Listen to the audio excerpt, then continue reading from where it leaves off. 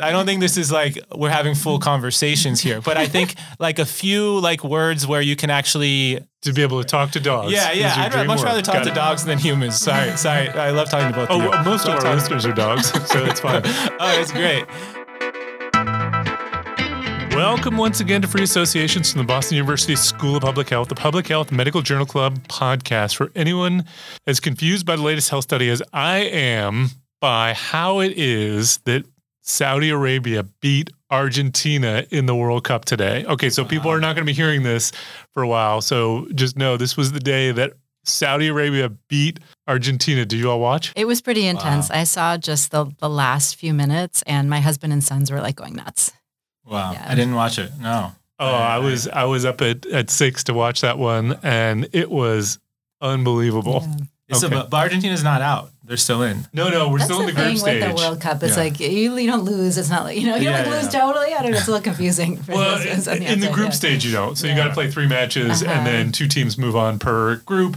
But I was looking this up. I didn't realize there have only been 8 teams that have ever won the World Cup. Because it's every 4 years. It's only been going since 1930, so there's only so many of them. And all of them are from Europe, 5 of them, or South America, 3 of them. So Uruguay, Argentina, Brazil. And then in Europe, it's Italy, France, Germany, Spain, and England. Wow. For some reason, I thought there was a lot more. Yeah. Yeah, you would think, right? Well, anyway. I have my hopes. Is the U.S. This is the year the U.S. wins? It's not looking good, at least now. But they won. I think they won a game. No, they didn't. They tied. They lost they lost the lead in the 80th minute on a penalty kick. I didn't realize you were a soccer fan, Matt. I thought big time. Wow. You like to talk about scoring. We've talked about the scoring. I do have issues with scoring. This is a good topic for you. Really hate penalty kicks deciding a match, and generally it's not a high scoring. Although England beat who was it yesterday 6-2 or the day before, maybe it was yesterday. But anyway. Okay, we could turn this into a sports podcast, but I don't think we should. So updated sports stats. Because what people love is to listen to a sports podcast about something that happened weeks ago. Yeah, so I mean, not to belabor it more with sports podcasts. I have this platform here. I was in a bracket with Matt and NCAA bracket. Okay. And I happened to beat Matt in the bracket pretty handily. I wasn't going to mention it today, but I decided to mention it now. Okay, so that's the end of our podcast. Thanks for tuning in. Yeah, so every year we do an NCAA Final Four bracket, and I recruit people to put in a bracket. And I say every year to people, you should do this. It's fun, and don't worry, the people who know the most about basketball do the worst. And I say that because I know a lot about basketball, and one year I finished 3rd. That's the best I've ever done. Wow. Usually I finish in the bottom quarter. Is this an epi department thing? No. Anyone who wants to join next year? Are you in? Epidemiology. I know very little. There you go. There's a reason to play. You're going to win. Rocket to the top. I usually get beat by somebody who picks based on the school colors or the school mascots or something like that. I usually lose to those people. So anyway, I am Matt Fox from the Departments of Epidemiology and Global Health at the BU School of Public Health. I am joined once again by my co-host, Dr. Jessica Liebler from the Department of Epidemiology here at the BU School of Public Health. Welcome, Jess. Thanks, Matt. Nice to be here. And that voice you've heard, who is now on probation and may not be allowed to continue, is our guest, Dr. Leo Martinez from the Department of Epidemiology at the BU School of Public Health. Welcome, Leo. Thanks for the invite. Also, a reminder, head on over to the Population Health Exchange website at www.pophealthex.org. BU's hub for lifelong learning, where you can find all kinds of amazing public health tools. And now we are in the midst of enrolling people for our Winter Institute coming up in January, where you can take interesting courses such as Intro to ArcGIS. So sign up now. Before we go on to the show, there's one thing we have a new review. Oh. Yeah. Oh. You want to hear it? Sure. It's a 5-star review. It says, as an epi professor myself, I'm in love with free associations, the perfect blend of engaging stories, Nerd humor, nerd humor. How do you say that? GNU nerd. Nerd. Nerd with a G. Yeah, GNURRED. I never heard that. Is that a word? I don't Nick, know. can you adjudicate? All right. Anyway, well, I'm going to say nerd. Person sounds very humor, intellectual. and clearly explained insights into the practice of epi research. I've been filling my hour-long commute with these podcasts and weekends too, feeling blessed by the deep backlog to draw from. That is from Bill Jesdale via Apple Podcasts. So that's was back in September. I'd forgotten about it. So thank you very much, Bill. Okay, so now on to the show. So today in our first segment, which is our Journal Club segment, we're going to look at a study on RSV, respiratory syncytial virus in the UK. And you've probably been hearing a lot about this because it's been a very bad RSV season. Then in the second part of the podcast, which is our deep dive, we will talk about the value of evidence in preprints, or maybe not the value of evidence, but do the preprints hold up when they get to published form? And then our third segment is our amazing and amusing. We'll get into things that make us laugh out loud or just found really interesting.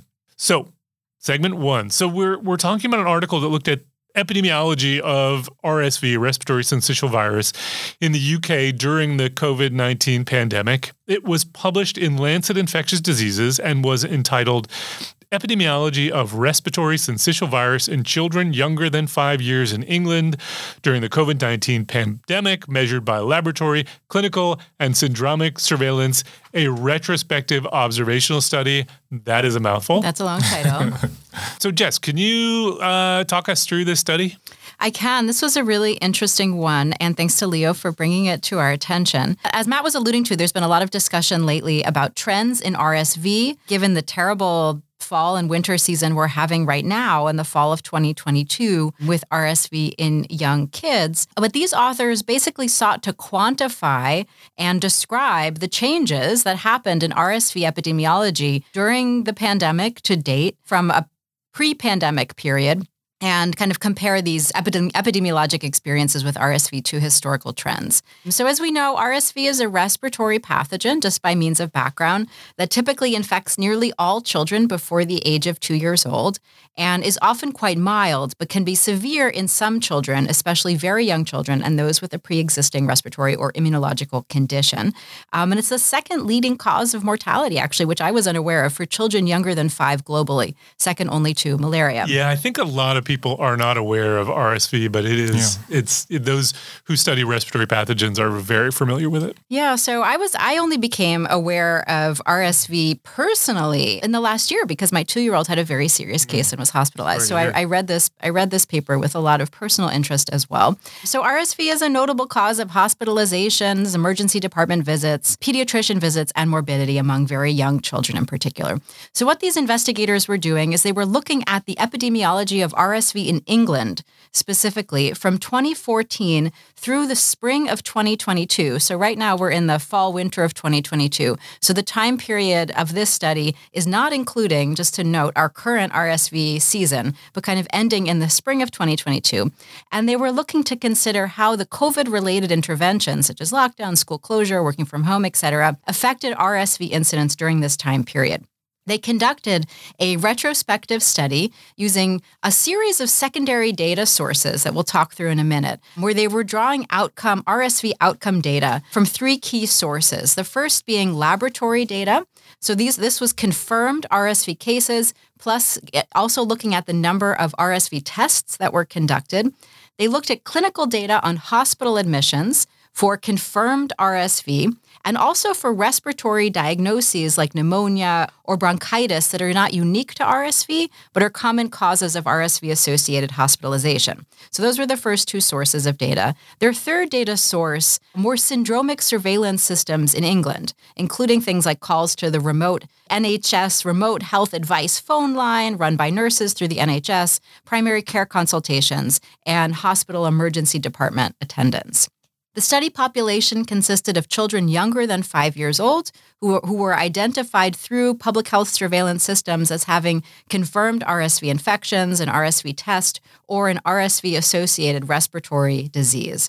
And what the investigators did is they analyzed weekly counts of RSV The first thing they did, weekly counts across the study years, which ran from 2014 to the spring of 2022, specifically looking at percent change in the winter season and the summer season, as RSV is generally seasonal, with outbreaks typically in winter and very low periods in the summer. They compared data during COVID, so from the spring of 2020 through spring of 2022, with the mean disease burden in prior years starting in 2014.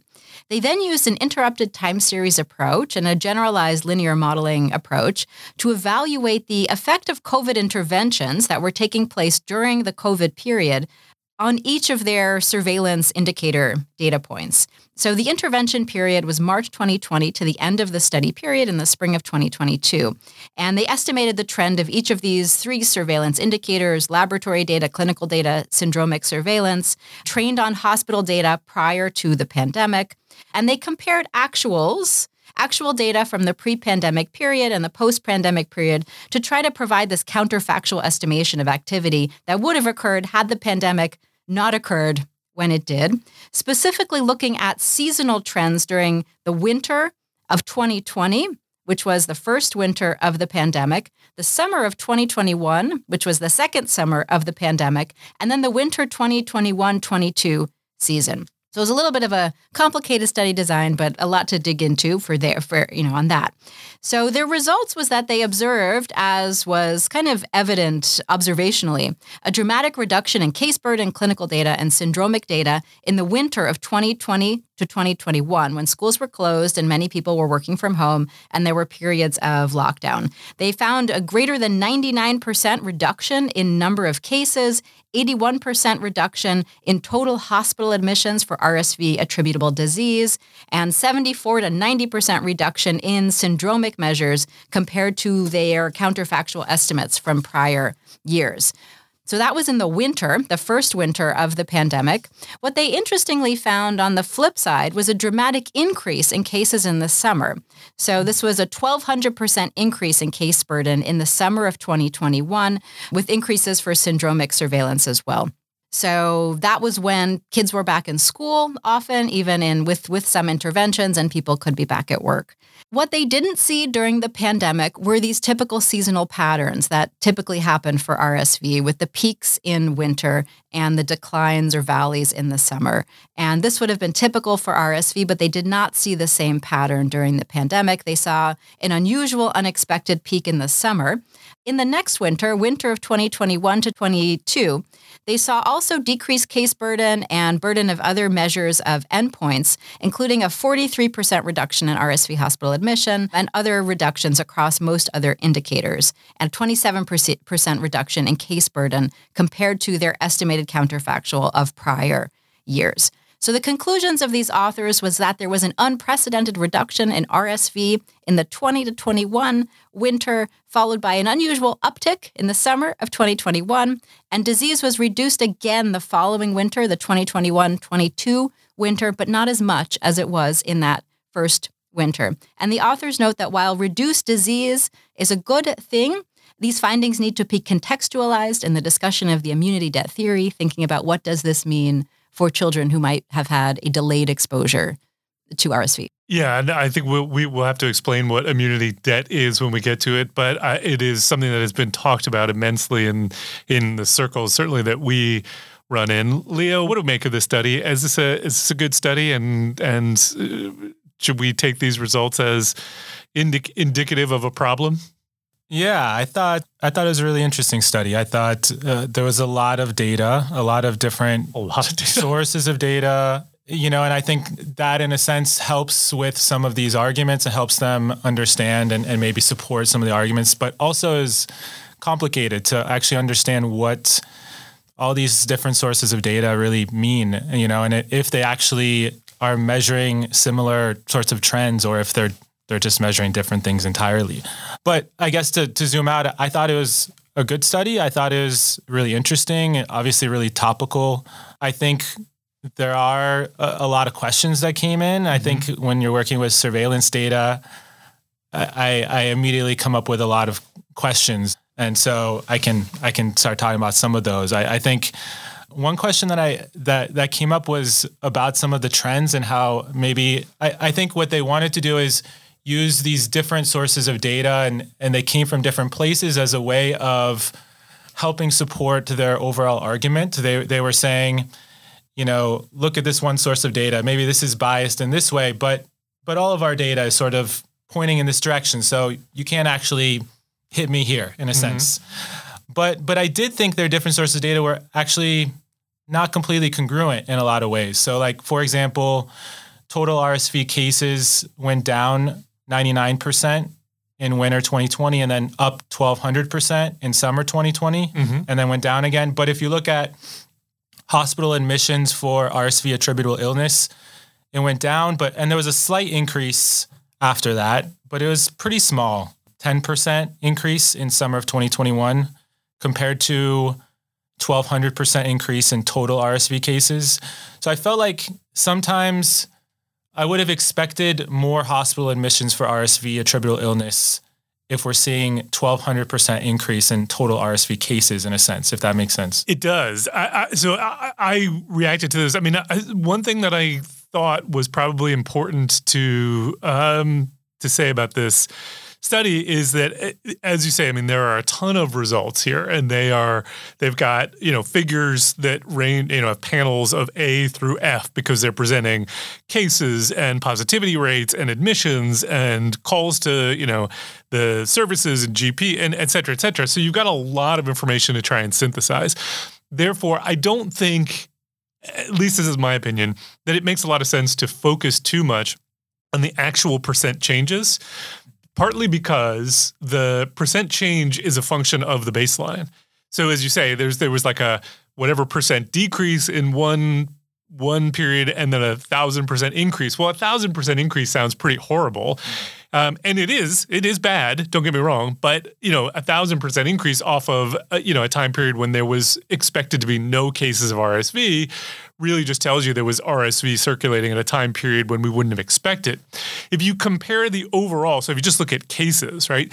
RSV has been very predictable. I mean, it happens. We have a winter season. It can be a bad season or a not so bad season, but it always happens at the same time until COVID comes along. And then you have this shift where there's nothing happening during the pandemic early period.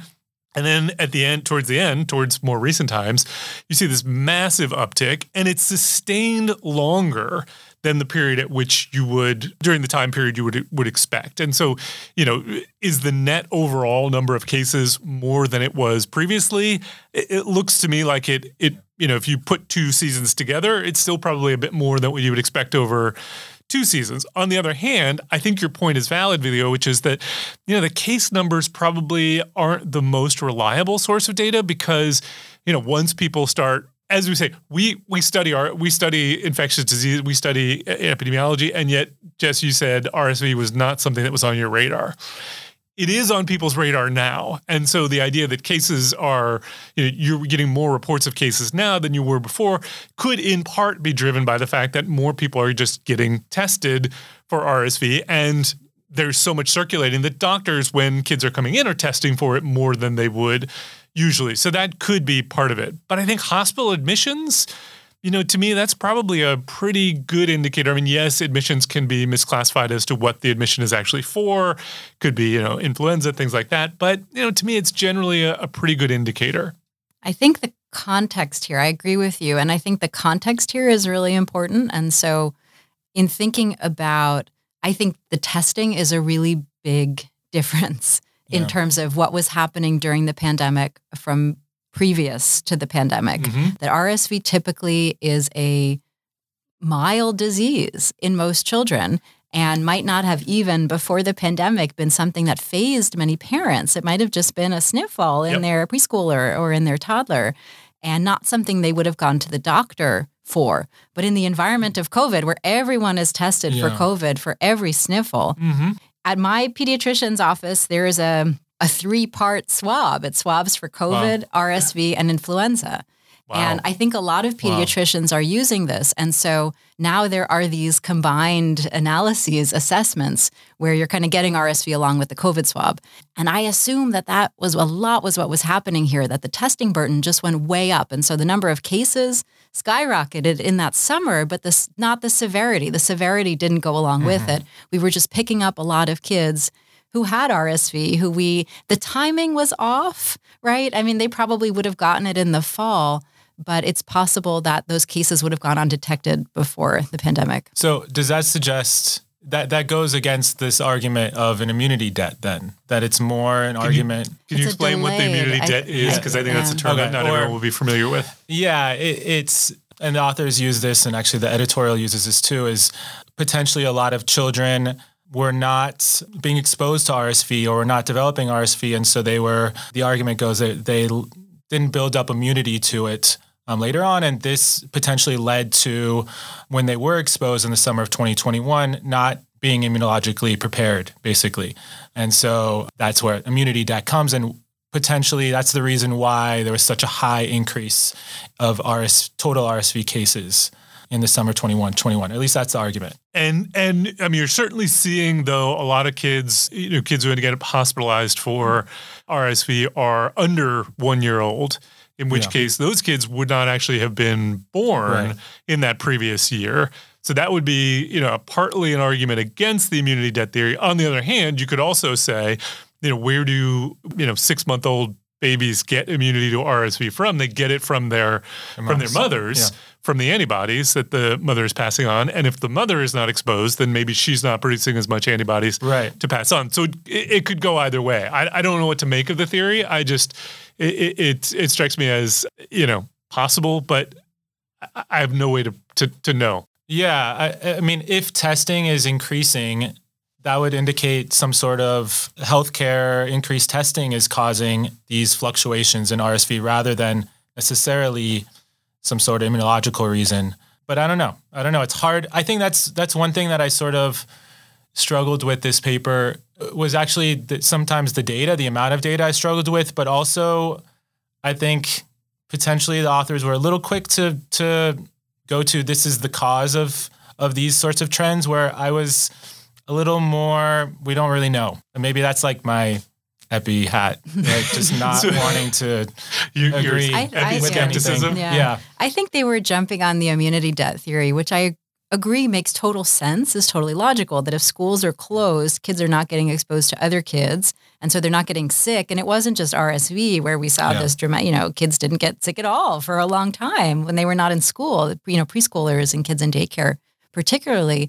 And so it makes total sense that when they'd be all back together, they'd all get sick again. Yeah. And that's in fact what has happened. And so that kind of delay to the exposure seems to make a lot of sense.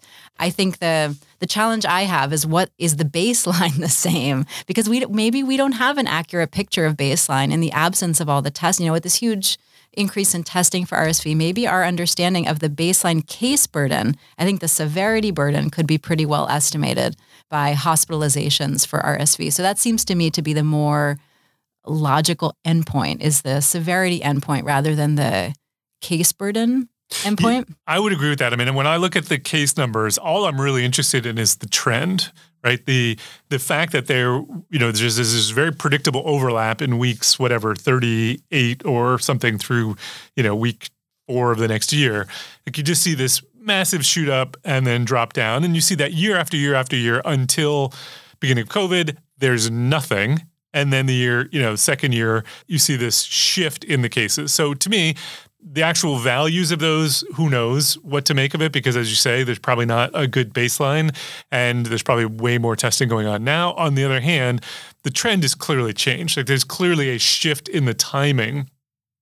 So I'd be curious then. So why, if it's an issue of immunity debt, as it's called, these kids are largely naive to RSV, but everybody was largely naive to COVID-19, and we still continued to see, rise and fall in cases in COVID-19 over the same time period. So why is that? Is it that kids were much more protected by virtue of being home, whereas adults actually still had to, many people still had to go and work during the pandemic. And even those who maybe were working from home were still going to the grocery store and things like that. Does it have to do with the transmissibility of these two different things? Why did we see no RSV at a time period when we were seeing lots of COVID? Were we seeing at this time, was the seasonal pattern in flu also changed? Yes. So we were still seeing the seasonal pattern in flu, but maybe no. Flu was also interrupted. We had very little flu. So we were seeing COVID, but we were not seeing RSV or flu in the same way. Or is COVID, COVID just sort of out-competing all of these other things somehow? I don't know. I mean, there is a theory on that as well, that kind of COVID is out-competing other respiratory pathogens and related to the respiratory microbiome and kind of competition for kind of gaining hold and immunologic response. And I don't know so much about that theory, but it's interesting to think about. Yeah. Yeah. I'm not sure either. I think it's a good question. RSV in adults, I mean, I think we see a lot of COVID in adults and perhaps we do a lot less testing in very young kids like those in the study. RSV in adults is probably less of a concern than COVID is in adults. And I think so probably potentially that's part of it, is we're doing a lot of testing for COVID in adults when we're not really doing a ton of testing for RSV in adults, I would think, during these time periods. I don't know.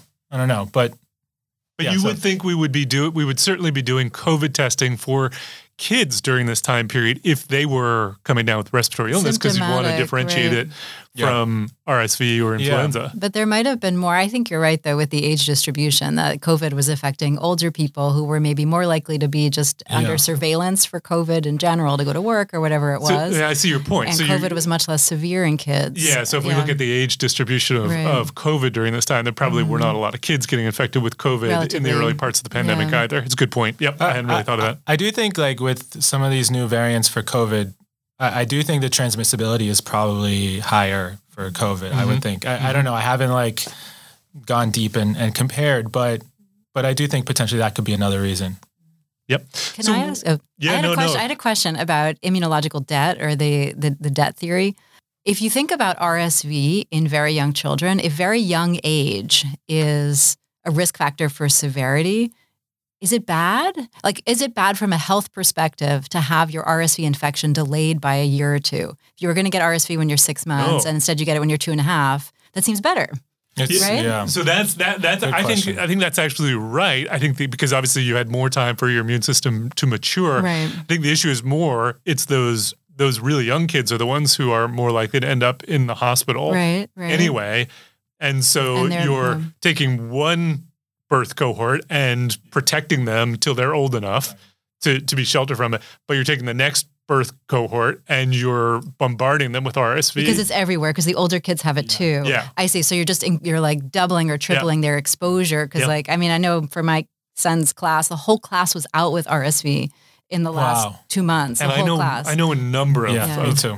Yeah. Of people who've had kids who've been hospitalized. And these are older kids. These are almost 3-year-olds. Yeah, and so, absolutely. So I see. So the idea is you're just increasing in a given school environment the number of kids who are infectious with RSV, which then increases the risk to these very little ones. I think that's right. I mean, although when I look at these numbers, I mean, if you look at the hospitalization numbers, it does appear to me that there is more hospitalization for RSV overall in the very last year, so the year when everything's starting to get back to normal. If you were to tally that all up, it looks to me like the total is probably larger, but it's spaced out over a much longer time period, such that you might think, maybe this actually, in some ways, hospitals could handle this better. Although everything we're hearing is hospitals are being overwhelmed with RSV. So I don't have any reason to say that's true. I just, it's when I look at this data, it's what I think about. I guess I have another question. Yep. So right now we're seeing this big surge in the U.S. again. Wouldn't that go against this immunological, argument? Because we saw a big surge before about a year ago. And the argument was there's an immunological debt because we all went in lockdown or we had restrictions. Now we're going on a year again, and we haven't had those restrictions. Theoretically, in this argument, we wouldn't have this immunological debt from those restrictions. I don't know. I don't know. I guess looking at this going forward is going to be interesting for actually understanding what exactly is going on. Yeah, I mean, I think you make a good point. I think it would probably depend on how big the debt was, if that's something one could actually say. Because, I mean, there was almost no RSV during that year.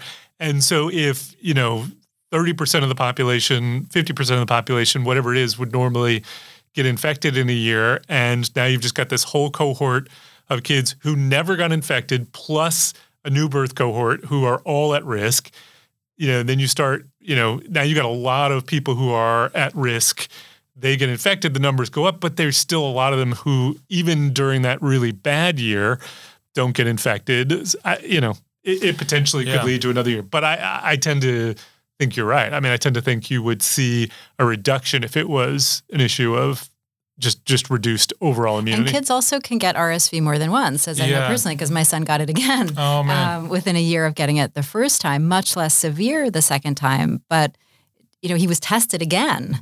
And so he probably wouldn't have been, I probably wouldn't have taken him to the doctor if I wasn't, if he hadn't had it before and he'd been so ill. So the kids are getting tested a second time for it and they're discovering it. Oh, you got it, 10 months later, you have it again. And that's going into these counts also. But no, RSV is a really scary disease. Yeah, we need an RSV vaccine. Disease. I've never seen my kids as sick as my son.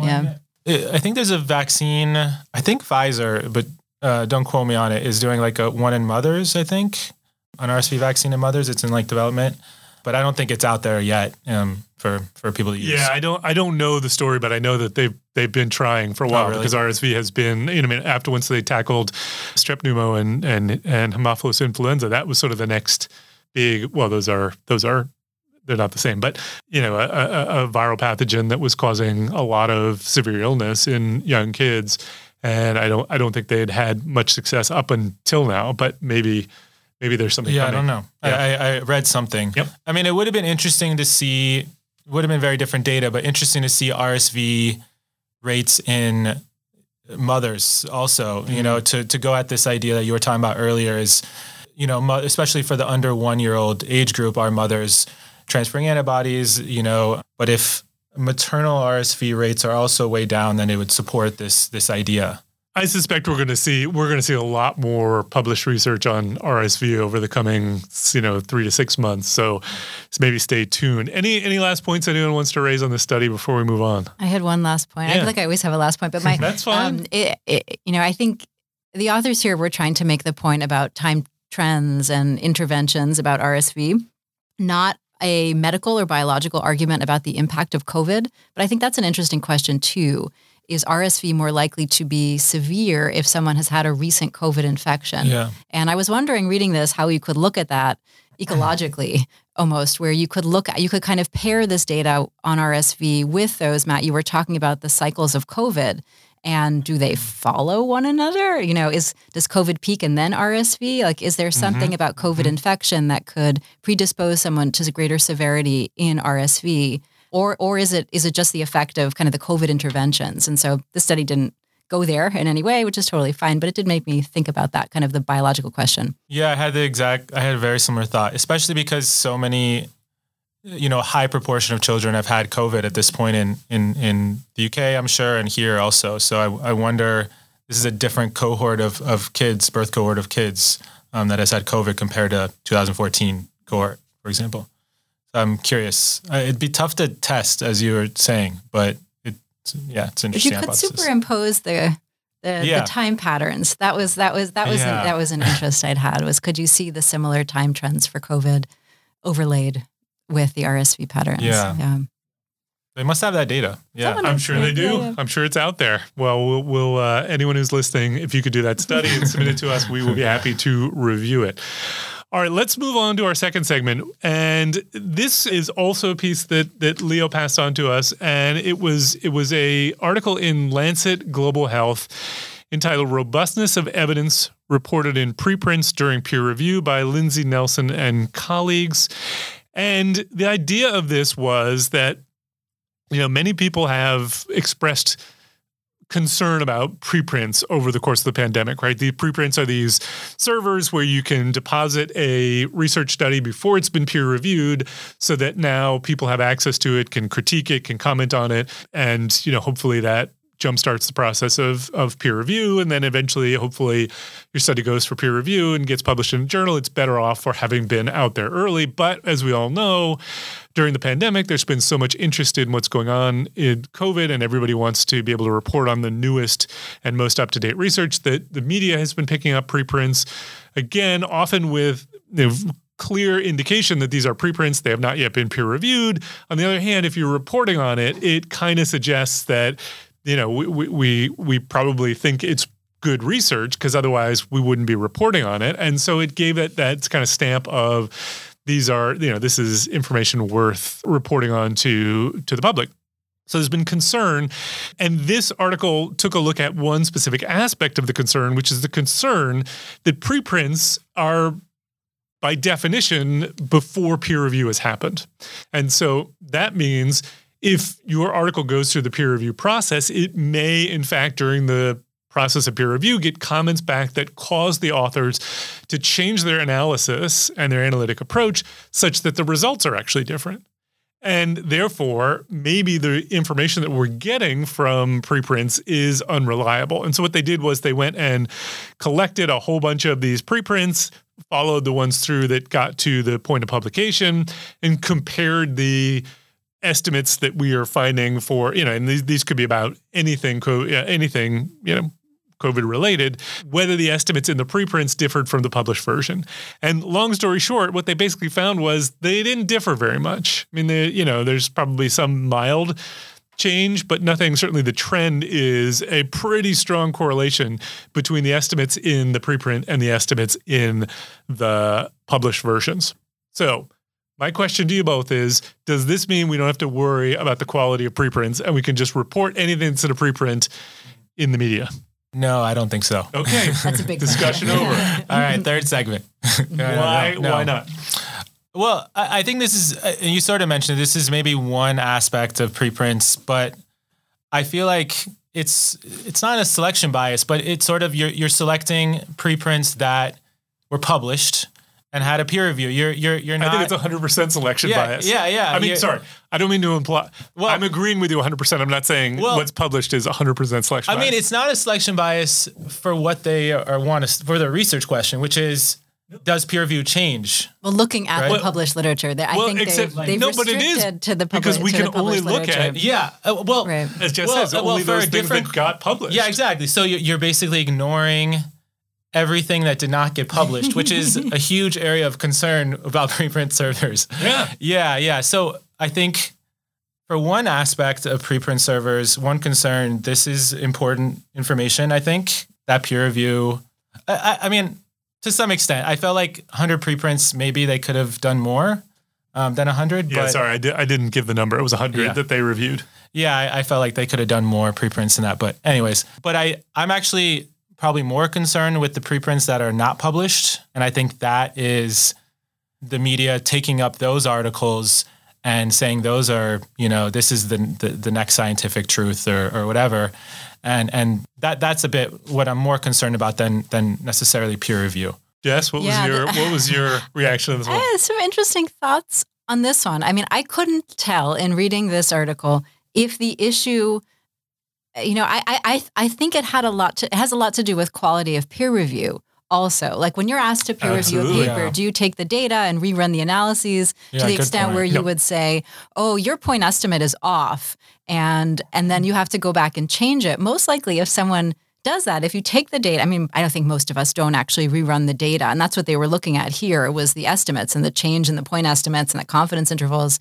But if you were to do that and you're like, wow, you found a positive association, but I got a negative association, you'd probably reject the paper. Absolutely. Yeah. And so that was missing from this conversation was just the limits of peer review. And I think especially during COVID, where all of us were so stretched for time, even people who may have under other circumstances taken the data and rerun the analysis just were stretched. And so a lot of that was not happening. Yeah, I think it goes beyond that. I mean, I agree with you 100%, but I think it goes beyond that because I don't, when I get asked to peer review actually look at the data. I mean, it's rare the data are actually available, but even when they are, I don't have the time to go through, and that's, maybe I would do it if it was something incredibly high profile and like something with COVID, maybe, but even then, probably not. But so to me, how many times, I guess I would ask you both, how many times have you submitted an article for review that eventually got published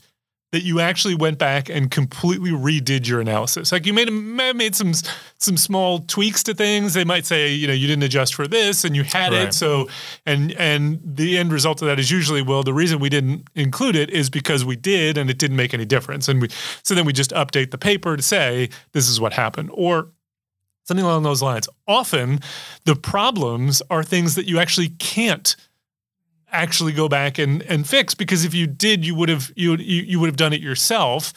And so then it becomes a question of, then the reviewers can either say, okay, this is bad enough that I would recommend rejecting it, or they can say, and this I think is what happens most often, is you need to, step back in how you interpret your results. You need to talk about this more in the limitations if we think it's strong enough that it can go forward, but it's still a problem. So to me, that's where I think most of the changes end up happening, is discussions and limitations. And so I'm not really very surprised that estimates are not changing very much. And I don't think that means it's a strong endorsement of the preprints.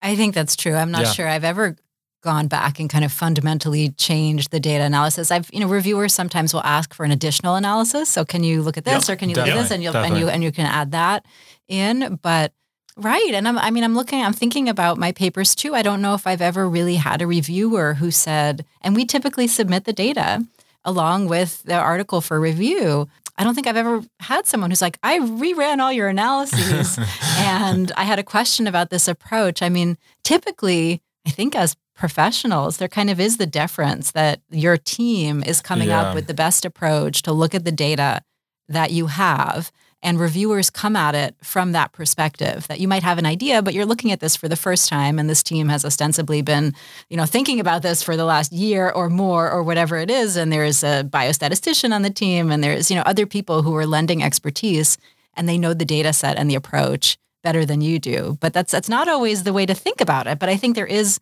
sometimes a good amount of deference towards the statistical approach among reviewers. I think so too, yeah. I think that may be true. I would say, though, I don't know that I always go into it with deference so much as if I've identified something that I think you needed to adjust for here. Yeah, it's incredibly unlikely that they had that data and chose not to adjust for it, right? It's typically they didn't have it. They didn't, for whatever reason, couldn't collect it. And so I'm not, my issue isn't so much with what they did with what they had, it's what they didn't have. And that's not a problem that can be solved. And so then you have to either say, no, this is bad enough that I'm going to reject it, or you need to do some kind of additional, bias analysis or something like that to be able to convince me that it's worthwhile, or we're just going to say, no, reject. And so I don't, when I originally saw the title of this paper, I was excited. I thought we were going to get something that was really going to, convince me one way or the other. And in the end, I'm convinced with what they did. I mean, I'm totally convinced. I don't know that that's the most relevant question. Yeah, no, I completely agree with both of you. I think I'm trying to think. Maybe once I've had to redo a main analysis for a paper. Like I misinterpreted some algorithm or something, and I had to redo that algorithm. But extremely uncommonly, and definitely never had the time to look into data that's submitted or anything. And so, so I'm in agreement. This didn't really move me at all in terms of preprints. It's very hard to do. I mean, I think it's very difficult often to find the reviewer who really could replicate or reproduce the analysis that a group of authors did. And people are typically chosen for review because they have some content area expertise, not because they have that, like you really know how to run the GLMs of this particular flavor. And so it's often just a limitation of the system, unless we're having, unless you say you have to have a PhD level biostatistician review every paper. Shouldn't the journal, if we all agree that this is important, that data should actually be checked, right? Because there are mistakes that get made in data processing, data analysis. Definitely. If we believe shouldn't that be the journal's responsibility? I mean, the journal is getting the content for free.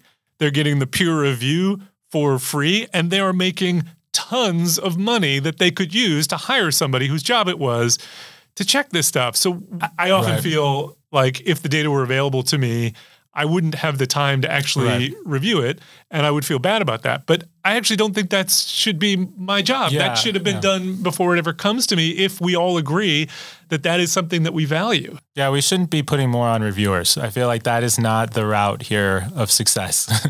Because I feel like, reviewers, just reviewing, I think, is a lot of work in itself without having to get into a data set.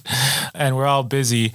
Yeah, I mean, what would that look like, Matt? I guess a journal would have to hire 2 data or 3 data. I mean, depending on how many articles they publish a year. Yeah. 2 or 3 data analysts to rerun. I mean, I think it's a great idea. I think it's a really good idea. I actually don't, the amount of money these journals are making, I don't think this would like bankrupt anybody. Yeah. And it's the publisher. I mean, so journals are, you know, they have an editorial board, but the board itself, I mean, they're not the ones making all the money. It's the publisher who is making all the money. So they are the ones I think should be putting forward money for resources. And you could argue, and you could make an argument that they should be paying for peer review as well, or paying for the content. They should be, rather than charging me 100%, a huge amount of money, they should be, paying me. But then their business model really sort of probably falls flat. And so I can't see that happening until universities actually make the push to say we're not gonna buy subscriptions to these journals until there are serious changes made. Yeah, I mean, I think part of the issue is there's no policing of journals or publishers as part of this process, I think, right? For reviewing, for study quality. I mean, I think all this is decided by the publisher, right? In a sense. Couldn't universities get together and just say, we're gonna either fix this or we're just gonna create our own in-house journals, and obviously to start off with, nobody's going to want to publish in the BU Journal of Medicine when there's the New England Journal of Medicine. But over time, if the BU Journal of Medicine could get some quality studies and could demonstrate that the model is much better for people financially, I mean, couldn't they do something? To unionize, is that what you're saying? Yes. Or come from the funders, or have it come from the funders. If NIH, and there have been, right? There have been a number of initiatives. Right. I mean, I think that almost might be more effective, where if it came from NIH and said, the costs for open access has gone up a lot during the pandemic. And for junior people, that's rough, because it's either coming out of your grants or coming out of your discretionary accounts. And, I think NIH could also play a role in saying, this data needs to be published, that the studies need to be open access as soon as they're published, and we're not paying for it. So there have been a number of funders that have been pushed, and I think NIH, if my understanding correct, is coming out with something soon on this. I don't remember the specifics of what exactly it's going to look like. Because then that would push the universities to say, well, then it falls to the universities, and then I think they would leverage the publishers. But I think all of the funding funders for this kind of stuff is mostly around open access, right? Yep. It's not necessarily around study quality or study reviewing, maybe there's something out there and I haven't heard it, but I think, I do think that's a potential route if funders would push for that also. I would agree. Yeah, I would agree. All right, we gotta move on. So let's get to our last segment, which is our Amazing and Amusing, which needs no introduction. Jess, you wanna go first? Sure. This was one that caught my interest. So I'm reporting from an abstract that was presented at the 75th annual meeting of the Division of Fluid Dynamics at the American Physical Society. Leo and I were at that meeting. Of course. I'm sure. Great meeting. I'm sure. Love that meeting. An oral presentation of Things this one. just moved right along. So this is a big physics meeting. It just ended earlier this week. It was in Indiana, the convention center. And the abstract was entitled Splash-Free Urinals, inspired by Nautilus shells and dogs. And so So talk, you know, Wow. I was saying I'm the mom of 2 boys, and I do spend a good amount of time wiping pee off the seat, pee off the floor, as they, you know, these are little kids. And, you know, we've talked in this podcast, in this section, about research that's not as useful as other things, or where, you know, people spend a lot of money and time kind of looking at something that's pretty obvious if you know about, we talked about parrots for, you know, a few episodes ago. What these authors did, and they were at the University of Waterloo, they developed a series of different shapes for urinals to try to reduce splash, because they said the current model for a urinal is really poorly engineered to reduce splash. It's only one height. And so there's, you know, and that leads to like a lot of urine contamination and a lot of germs in public bathrooms. And so they tested all of these different models. And what was kind of cool was that they were looking at, you know, at dogs, you know, they were kind of looking at different sorts of models for Wait, but dogs don't use urinals. No, but they were looking at splash of dog urine and trying to identify the splash patterns so that they could engineer something to contain the splash. Yeah. And, you know, this was like the most practical research I think I've read in a really, really long time. All right. And it was a presentation at this meeting, the Division of Fluid Dynamics. And so what was the winner? The winner, I don't even know if there was a winner, but they showcased, I have a picture here, which I know our listeners can't see, but they showcased 5 different shapes. Wow. Some are long and thin. Most of them are a lot lower than the traditional urinal and have some sort of covered bottom. You can't see the hand gestures, but they are I want to see fantastic. the hand gestures, but So is the target population, Target. what is the target population for this fluid Target? dynamics study? You said I target. think they had made a comment that it said the practice of marking territory with urine is repulsive to most people, but ironically, about half of the world's population, in quotes, males, inadvertently mark bathrooms, floors, and themselves through unintentional urinal. Oh, males. So we're the splash. target. I think you're Very the target interesting. population here, 50% of the population. I have long said that the floors of men's bathrooms are a public health emergency. So Well, but see, That's they are good working, stuff. You know, Yeah, that's physics very can good improve for that. urinal. physics. It can All improve right. the urinal. Good. Yeah, I Okay. want to see that peer review published. Yeah, I want to see that too. Do you think it's going to get changed? yeah. in I just peer wanna review? see it. No, they need to like Estimates? fast track that to publication, Let's please. just get that one moving. Yeah. All right. Leo, what do you got? So I have one. It's a little bit old. So I'm obsessed with dogs. Dogs peeing? No, not dogs peeing. And Although that, yeah. now I have more interest in that, so it's great. But just to go with this theme with dogs more, I read this article that. So I actually don't have a dog, but I've been wanting a dog for forever. Okay. And so I'm like one of those people that's like looking for all the dogs. People are walking, and it's like great. But there was this scientist, Georgia Tech, I think, where they created basically like a doggy vest that can talk. Basically can talk based on some signals that the dog makes. I think it's trained, you know, I think the original intent was for like assistance dogs, like they help communication, that kind of thing. But I think they're trying to maybe advance that a little bit further into more words and more gestures.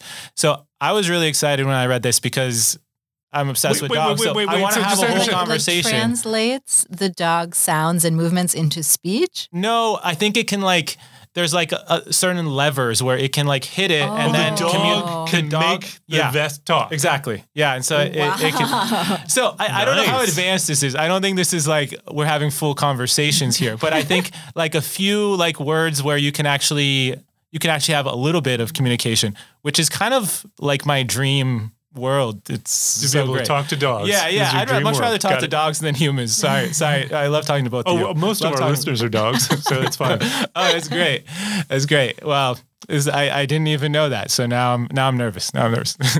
Okay, so there I have seen on, my daughter has shown me on TikTok or wherever these videos of it's like a pad on the ground with buttons, and the dogs can step on the buttons so like one will say, you know, like give me a treat or, you know, pet me or those. So It's kind of like that. It's kind of like that. They have like side sensors where the dog can like trigger the sensor with like a bite or a nudge or something, and then they can communicate in that way. But and I think they're still at like beta phase. I don't think this is like, I'm not seeing a bunch of dogs talking in Beta the street male or phase? anything. No, I'm not seeing like dogs talking everywhere.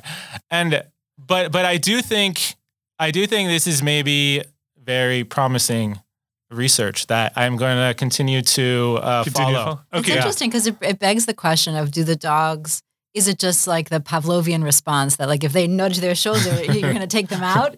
Or is it that they have an understanding of the language, that there's a middle step, like they nudge the shoulder and it goes, take me out? Or is it just, is it the sound and the language, or is it the movement that they start to identify with whatever their owner is doing? So dogs understand their own names, right? So they can clearly like 50 words, I think, right? Yeah. So I think they can. Mm-hmm. I think they can understand, and therefore they could, if they can learn, this sound is equated to being taken outside or whatever it is. Then I think they could learn that the sound. Yeah. Yeah. I mean, I think with training, I think they could learn at least some words, and so I don't know. I think this is something of the future. Well, maybe it would reduce barking, right? Because I think there could really be a market for that. If you can teach your dog how to make some kind of vocalization to keep them from barking, then that would probably be a they benefit. need one of these for babies too. So I have a 6-month-old, and like, why just babies? I want one. So that I don't have to talk to people. I can just say. Just push a button on your face. No, but I'd rather just push a button that said, feed me, and have to talk. No. We can't go that direction. So we need one for babies too, because like half of my waking time is like working, and the other half is like, what is my baby thinking of right now? What your baby's trying to tell you. Please tell me so we can like move on here a little bit. Yep. And so dogs and babies, that's what we need. Dogs and babies. All right. Okay. Well, I have a very short one, and I will say this is completely stolen from the NPR's Wait, Don't Tell Me, but I heard this story and I had to go look it up, and now I just wanted to share it with you all. It's a word of warning from the Payson Police Department. This is Payson, Arizona.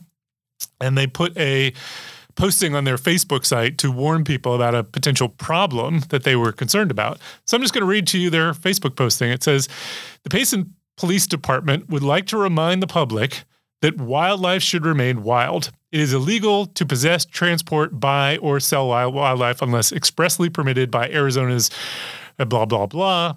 Early this morning, officers conducted a traffic stop and upon approaching the vehicle discovered a young owl next to the driver.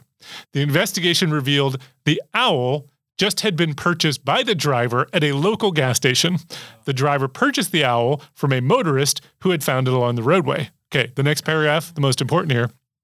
Payson Police Department would also like to take this opportunity to encourage the public not to use methamphetamine, or you too may find yourself illegally purchasing a wild owl for $100 in the middle of the night from strangers at a local gas station. Oh, man. Really important public service announcement that I think we all need to be reminded about. That's great. Right. Don't take methamphetamines and then buy an owl in the from gas a stranger station. At a gas station in the middle of the night. There's not too much to say to that. No. Yeah. I mean, I feel like they could just do the methamphetamine message and not necessarily buying, animals message. But yeah, It is an interesting twist, though, on the typical message. Don't do meth. But you all remember the first time your parents told you not to take methamphetamines and then buy Of course. wildlife from a gas station in the middle of the night. I have very clear memories of that. So, It sticks. All right. Well, that is the end of our program. If you got any feedback on this or any other episode, or you want to suggest a study or a topic for us to take on, you can tweet us at PopHealthEX. I'm not going to give out all our Twitters anymore, Leo, unless you got one. You want to give us your Twitter? Yeah, I mean, I don't actually know my Twitter. Well, there you go. I'm not going to give them out anymore because Twitter is... Okay, I got one. I got it. Okay. LEOMARTI_EPTB. There you go. You got one? I do. It's just at Jessica Liebler. Okay, and I'm at Prof. Matt Fox, but I think Twitter is in the midst of self-imploding, so I don't think we need it anymore, right? But you can always find us at the Population Health Exchange website at www.pophealthex.org. We want to thank Leslie Talalian, Assistant Dean of Lifelong Learning at the BU School of Public Health, for supporting the podcast, and Nick Guler for sound and editing. And we also want to thank Mark Takachi for editing. Thanks for joining us. We hope you enjoyed it, and we hope you download our next episode.